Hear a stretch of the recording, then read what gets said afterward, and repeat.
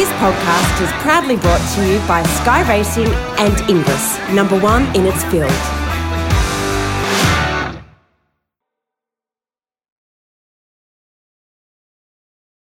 A great privilege to bring Danny Brereton back to our podcast for part 2 of an interview I've been wanting to do for a long, long time. Well, Dan, you were just out of your time when you rode a horse past two legendary figures one morning at the track, namely Ian Saunders and the veteran jockey Kevin Mitchell, who was still going strong at that stage. They made a humorous remark as you rode by.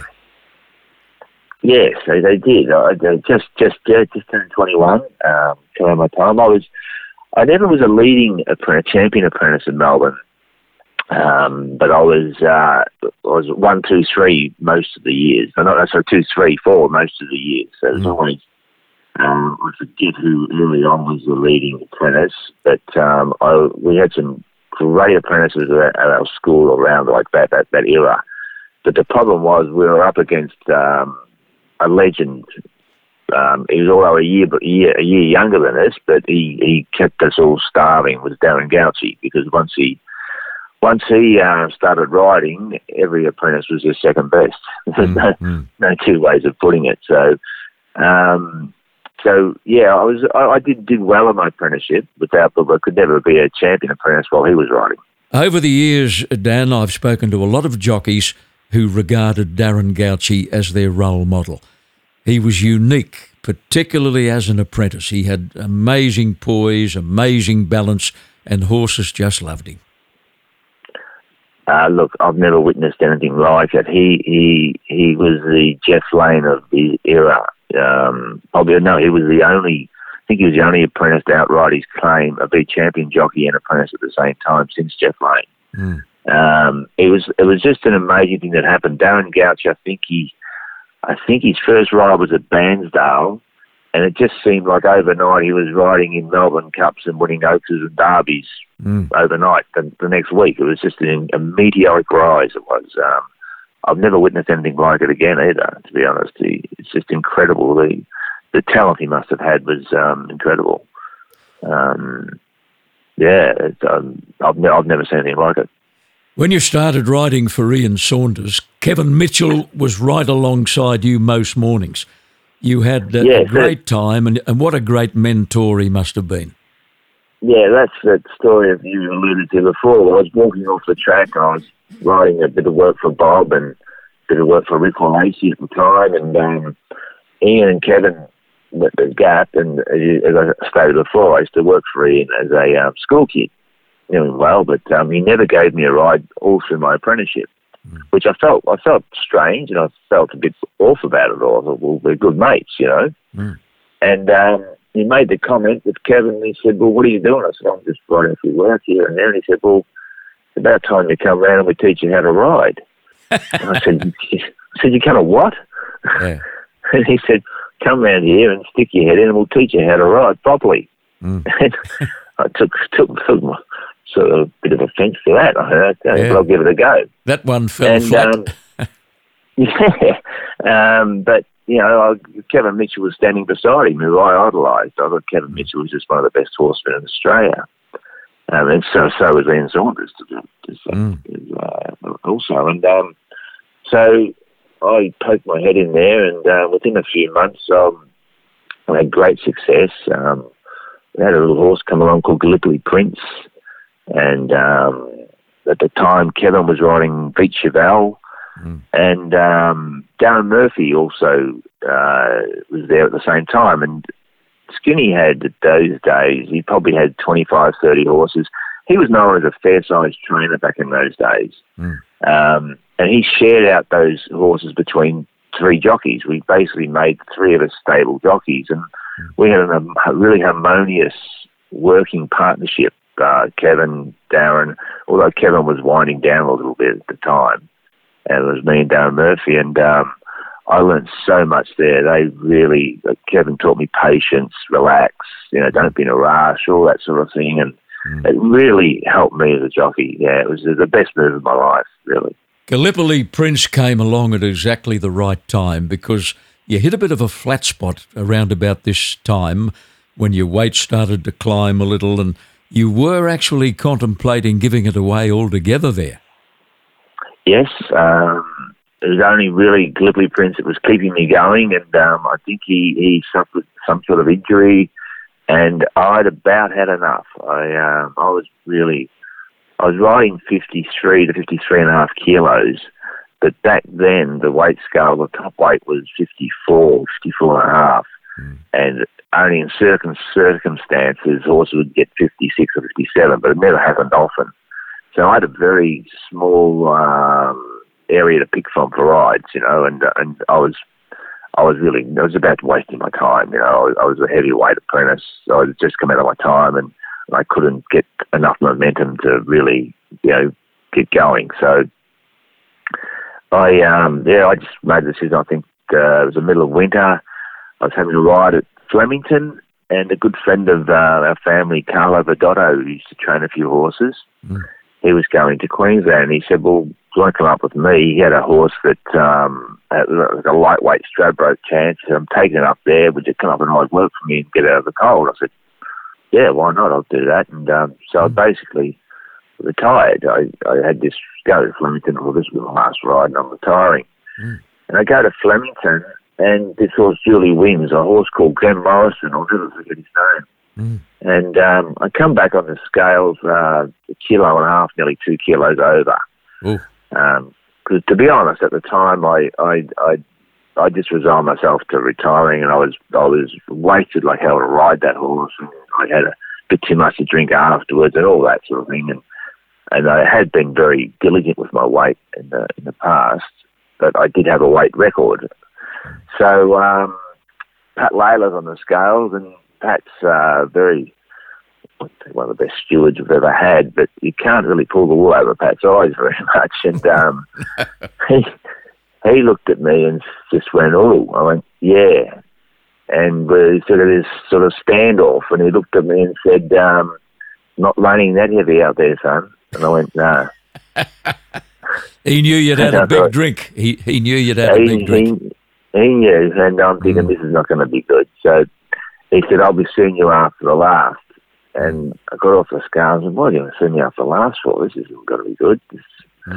So anyway, I'm there twiddling my thumbs waiting for the races to finish, and it's dark outside, and he comes into the jockey's room and calls me into the steward's room. And I sit down, there's only him in the room. I thought, this is strange. It's not normal.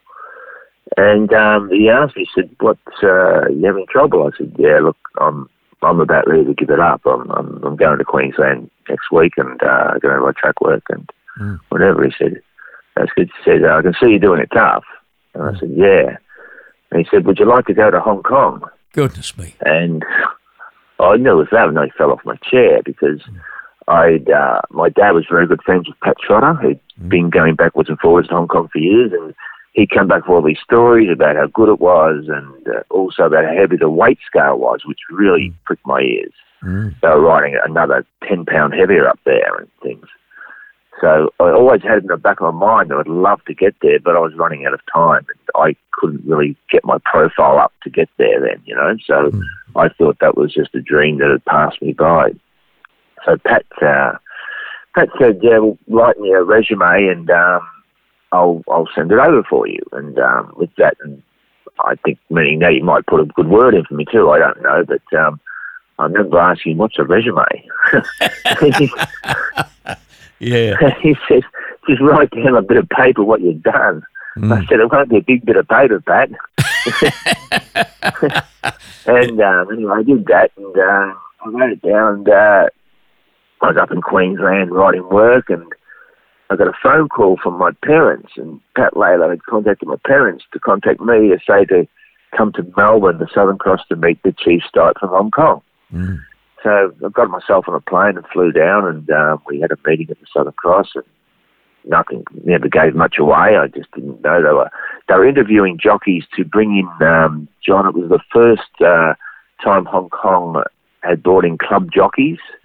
Before, in Hong Kong, they were all contracted jockeys to trainers. And they had this big investigation in Hong Kong a few years prior where a lot of trainers and jockeys got disqualified through it was the ICAC, which is the Independent Commission Against Crime.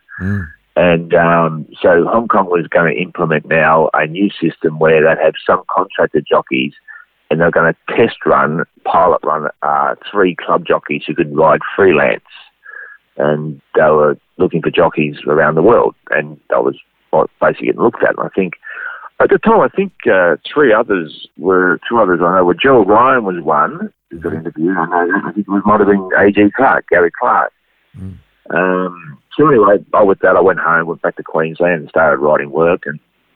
And someone rang me, or someone said to me at the track, "You're going to Hong Kong." I went, "I haven't heard that," which I hadn't. And they said, "No, it's been broadcast on the radio. You got the job in Hong Kong." Because back then there was no computers and things and whatever. So, gee, this is pretty good. And with that, I got home and I rang up my parents, and they said, "Oh, apparently you've got the job."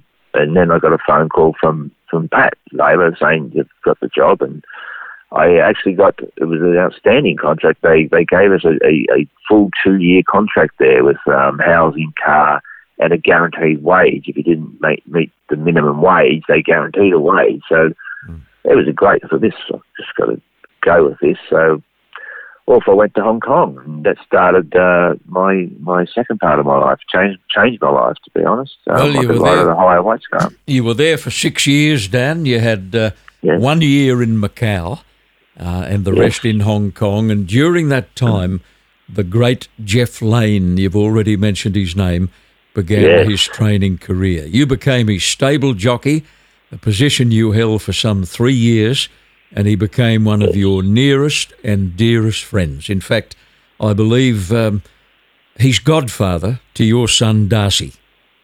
That's right. Yeah, I'm proud to say that I was his contracted jockey for 3 years.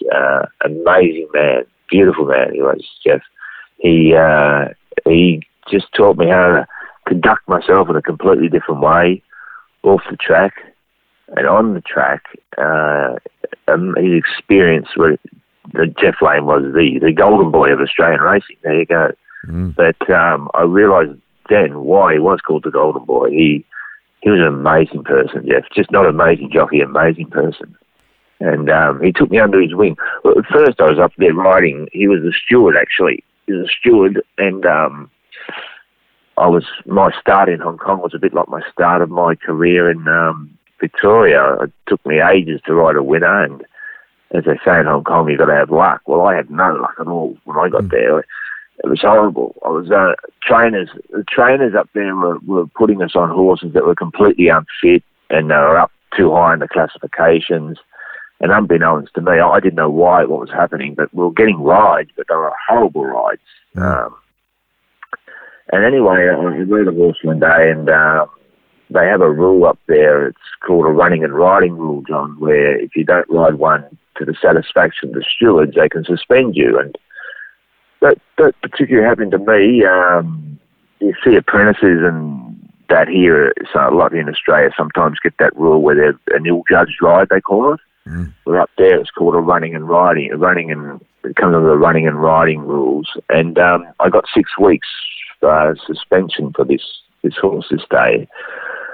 So I thought, well, that's the end of my career in Hong Kong, because in the rule books it says that if you get caught twice on that rule, they kick you out.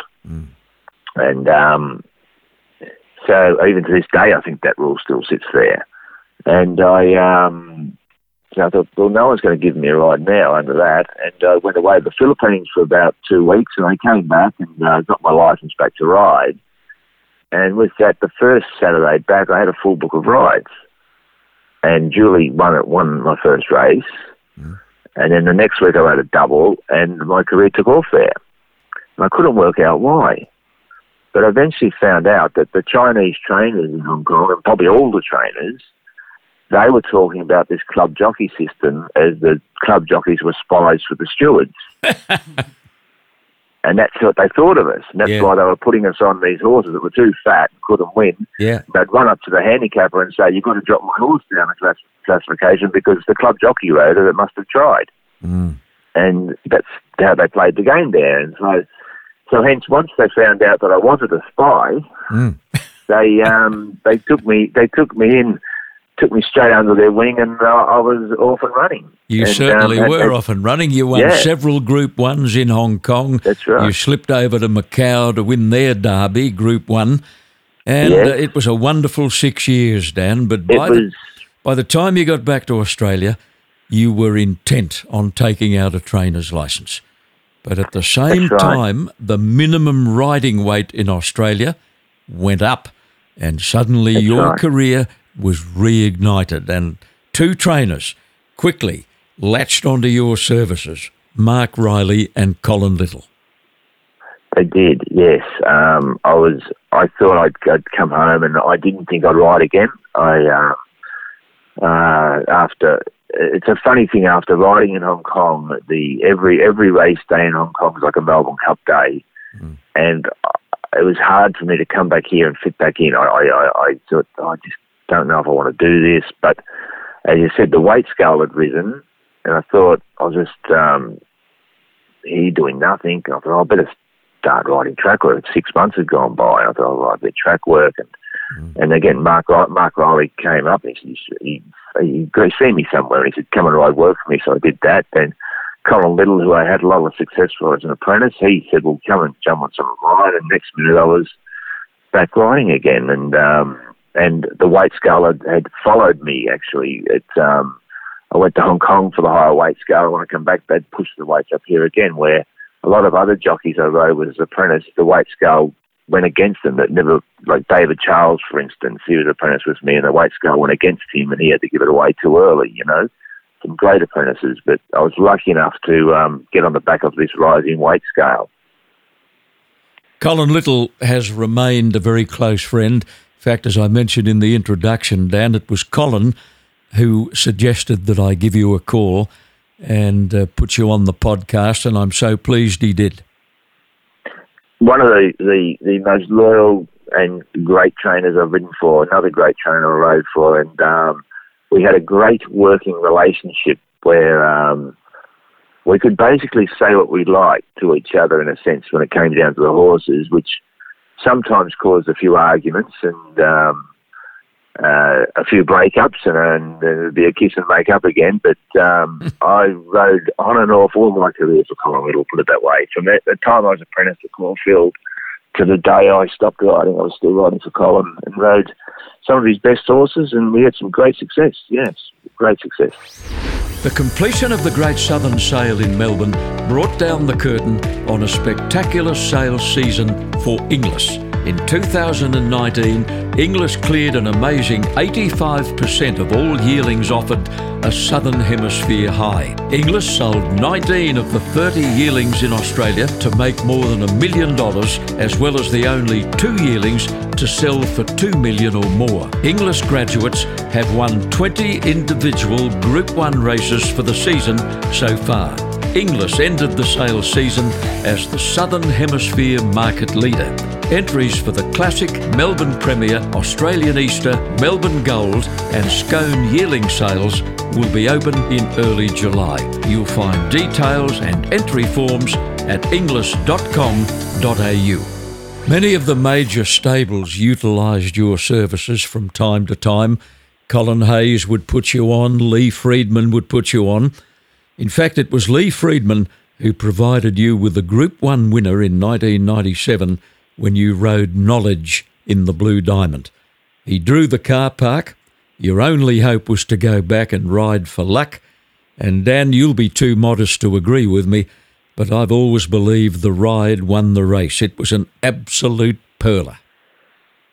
Well, yeah, it worked out that way. It was a long, drawn-out saga that day, because I think at the time Greg Hall was stable jockey for Lloyd Williams, and he wanted to ride the other horse of Lee Friedman's that was favourite in the Blue Diamond, and Lloyd was trying to force him to ride Knowledge. Yeah, the other one was Rose of Danehill, Dan. Rose of Danehill, that's right, yes. And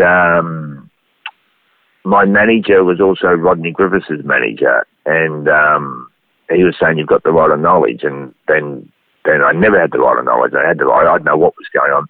But I remember Rodney Griffiths had a fall on the Thursday at Mornington, and I said to my manager, don't worry about Knowledge. Griffo's broke his wrist, he won't be riding Schubert. It was favourite in the race, second favourite in the race. We'll ride it. And anyway, I'm thinking that, Griffo won't turn up. And although I'm down on knowledge, Lloyd Williams, I still think, was in the steward's room before the first, trying to get Greg Hall back onto knowledge before the race started. Yeah. So I'm thinking, I don't know what's going on here, but it was quite a mix-up anyway. And today I'm riding knowledge. And the time, it's through barrier 17 when the fields come out and a couple of emergents can only go into 16 or 15 or something. And I don't think Lee even bothered giving me instructions from out there. He just said, just do your best, see what happens. And I just thought, well, some of the things I'd learnt from overseas and what old Kevin Mitchell had taught me was from out there, you're better off saving your carrots. And so I went back and just rode it cold and quiet, and which we didn't know at the time. The horse had a wind problem too, so I think that's possibly why he won the race. It was the ride of the year, Daniel, the ride of the year. You got yourself on a very nice horse in the late 1990s by the name of Al Mansour. Gosh, he was a good little horse. He won 11 races all up, 11 placings, 1.6 million in prize money. You won a couple of Group 1s on him, the QTC Sires and the QTC Classic. I remember you winning a race at Randwick on him, a listed race, the Brian Crowley Stakes, and I think he ran a very good second in the Futurity with you on board. He did.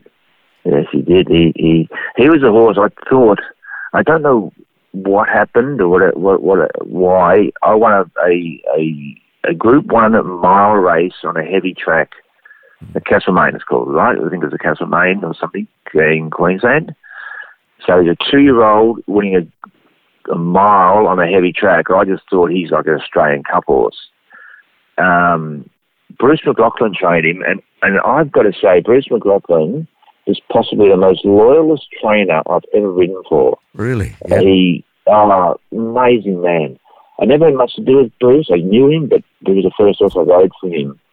And I won those 2 races on him.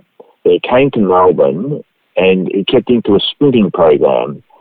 And at the sprinting program, there were those races down the straight that they run on Derby Day and things like that. As a 3-year-old, I think he's still a 3-year-old, and he got, 51 kilos or 50 kilos. He never got my weight. I think Larry Cassidy rode him. And I think Larry won 2 or 3 races on him. And then he got to the, Futurity or handicap, I don't know what it was, and straight away Bruce just took Larry straight off him and put me back on, which I was amazed after. Larry had won 2 or 3 group races on him, and Bruce coming back and pulling me back on him. And I think the horse eventually went to John Size. Yes, he did. And he won Epsom or something like that. Or he won a rider. He won a rider, I think. Rider. Yeah. But I thought he was an Australia Cup horse. I really did. And I was fascinated to learn that about 3 years ago, you suddenly felt a great need to sit on a horse again, which in itself was probably good therapy, but much easier said than done. Now, you contacted the renowned horsebreaker Julian Walsh, who's had experience in helping to rehabilitate injured riders. He knows what's required, he assesses each case individually, and he actually accompanies his pupil. Now, that's right. True to form, Dan, it wasn't going to be any ordinary horse for you when you decided to get back on. You picked a Group 1 winner, a horse called Orange County, who won a Rupert Clark when trained by Brian Mayfield Smith. That's right. Yes. That was that was a very hard thing to do, to get back on a horse in more ways than one. I felt that I could ride a horse, but because I'm under the work colour system, getting back on a horse is never going to be easy, especially if I hardly walk. But I could go to the riding school for disabled, but I don't know, it was vanity or pride. I just didn't want to do that. I wanted to really ride a horse again, you know? And so again, a good friend of mine, David Charles, he stepped in and he contacted Julian Walsh. And amazing guy, Julian. He really, really took time out. Now, Julian Wells explaining he's the biggest horse breaker in Australia, I think. And he also is clerk of the course for most meetings. And he said, "Sean, come down here." Be careful what I say here because of insurance is he said, we'll find a horse and we'll find a paddock here to ride and all this sort of thing. So anyway, he got me on a horseback. I had to be helped on. My biggest problem was getting on a horse. That was the thing, like getting me up onto a horse. Lucky now, to injury, I've actually lost weight. I'm quite light to pick up and throw on. So he got me on Orange County, and it's amazing what he's done to this horse. This horse now, if you just drop the reins on the ground, the horse stops. And that happened one day. I dropped the reins and I went straight over his neck and fell off. Did you? But, yeah, and a couple of falls off. And don't worry about that. It wasn't all plain sailing. And the Julian just picked me up and threw me back on again. And we got to the stage actually, the first day he took me out riding. We ended up down the drains at the back of Pakenham and these paddocks, and didn't realise we were riding for an hour. And I couldn't ride for another 2 weeks because I got these sores on my backside like you wouldn't believe. Didn't realise how long I've been riding for and been unconditioned for it. But Julian got me to quite a high level of riding. Actually, I was he had me on the lunge rope where in a big round yard trotting around, and then he got me on his own training track. He'd be on a yearling, and I'd trot round with the yearling. So at 1,200-metre track, I could trot round, but I couldn't quite get the canter right. Just cantering was because I was using a normal saddle and all that sort of thing. But I think now I'll be fine with the cantering. But at one stage there, Julian had me walking in the barriers with 2 or 3 yearlings beside me, and I was there one morning, and I'm sitting on Orange County with a yearling either side of me in a set of barriers. And I just honestly could not believe I'd ever be in a position like that again. Be sitting in a set of barriers with a yearling either side on Group 1 winner. I'm thinking, Jesus Christ, my dreams are coming true. What an exhilarating moment for you. It was. And the thing was with Julian, I had to stop going there, and I really appreciate what he's doing. But I ended up driving down there for 2 hours to get up there and back again, and the drive to Pakenham and back. And I'd get there sometimes, and he was really wanting me to help me, but he was so flat out working, and I had to stop going because I was really, really taking up too much of his time. And what I've been trying to do now is get the Jockeys Association to get me riding. I want to start riding not track work, but riding the pony at the track. Because I've always said I was interested. I was going to be a trainer, not a jockey.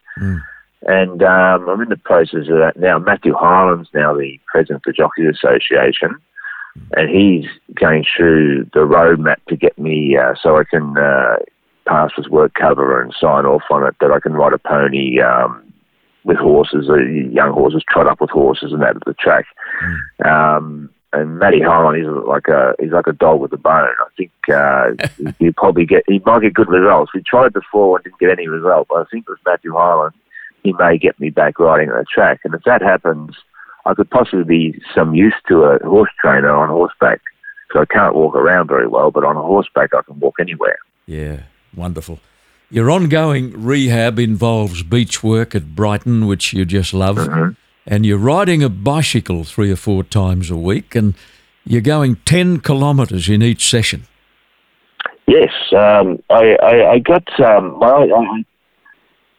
I'm sort of a bit of an idea now. I took some of these ideas that would help me walk better. I got a scooter to start with, a kick scooter. I got that going. And then I thought, well, I'll try a bike. And I got me a conventional bike, and I was riding it around for like a year and a half. But the problem with the conventional bike, I was getting like 1 kilometre from home, 2 kilometres, and the wind had changed. I'd ride it back against the wind, and I fatigued very quick. So I was having to ring up and say, someone help me get back. I can't get back home. And so, yeah, I can ride a conventional bike ride, but I just can't ride it far enough. I can't get the hours into my legs that I wanted to get. So then I've seen these electrical bikes, and it so happened that I own a friend of mine, Mark Casey. He had an electric bike, which someone he'd given him or he bought, I don't know, and he wasn't using it. And he said, "I've got an electric bike here, but it's one of those ones you pedal. And then the motor kicks in." So I can get on that now, and I ride that 3-4 times a week, but I ride it about 12K. I actually ride it to the gym at Brighton Bars, and I do my gym workout, then ride home again. Yeah. So that's been a great help. So if I hit a hill or the wind blows too hard, I can then switch it to battery. So it gets me over that hurdle. Cheat a bit. I cheat a bit, yeah. I'm not good at getting my legs to the ground quick. That's my problem. So I've got to be very careful picking my path out. If I get my feet to the ground quick, I could ride anywhere. I just got lucky out the front of my house. I've got a bike path, so it takes me all the way to the city if I want to go. Let's have a quick update on the kids. Your girl Demi has embarked on a modelling career. Yes, she has. She's actually right now. She's in India. She's 3 months. She's in India. She did a little bit of modelling here, and then she's picked up a contract there. So she's great experience. She's in Mumbai for 3 months, and she looks like going on to some interest in England and maybe in Hong Kong. So she might be out of home for a while. We're not sure yet. And your boy Darcy, who early in his life contemplated becoming a jockey, but your injury changed his thinking and he abandoned the idea. But he is very close to joining the pro golf ranks.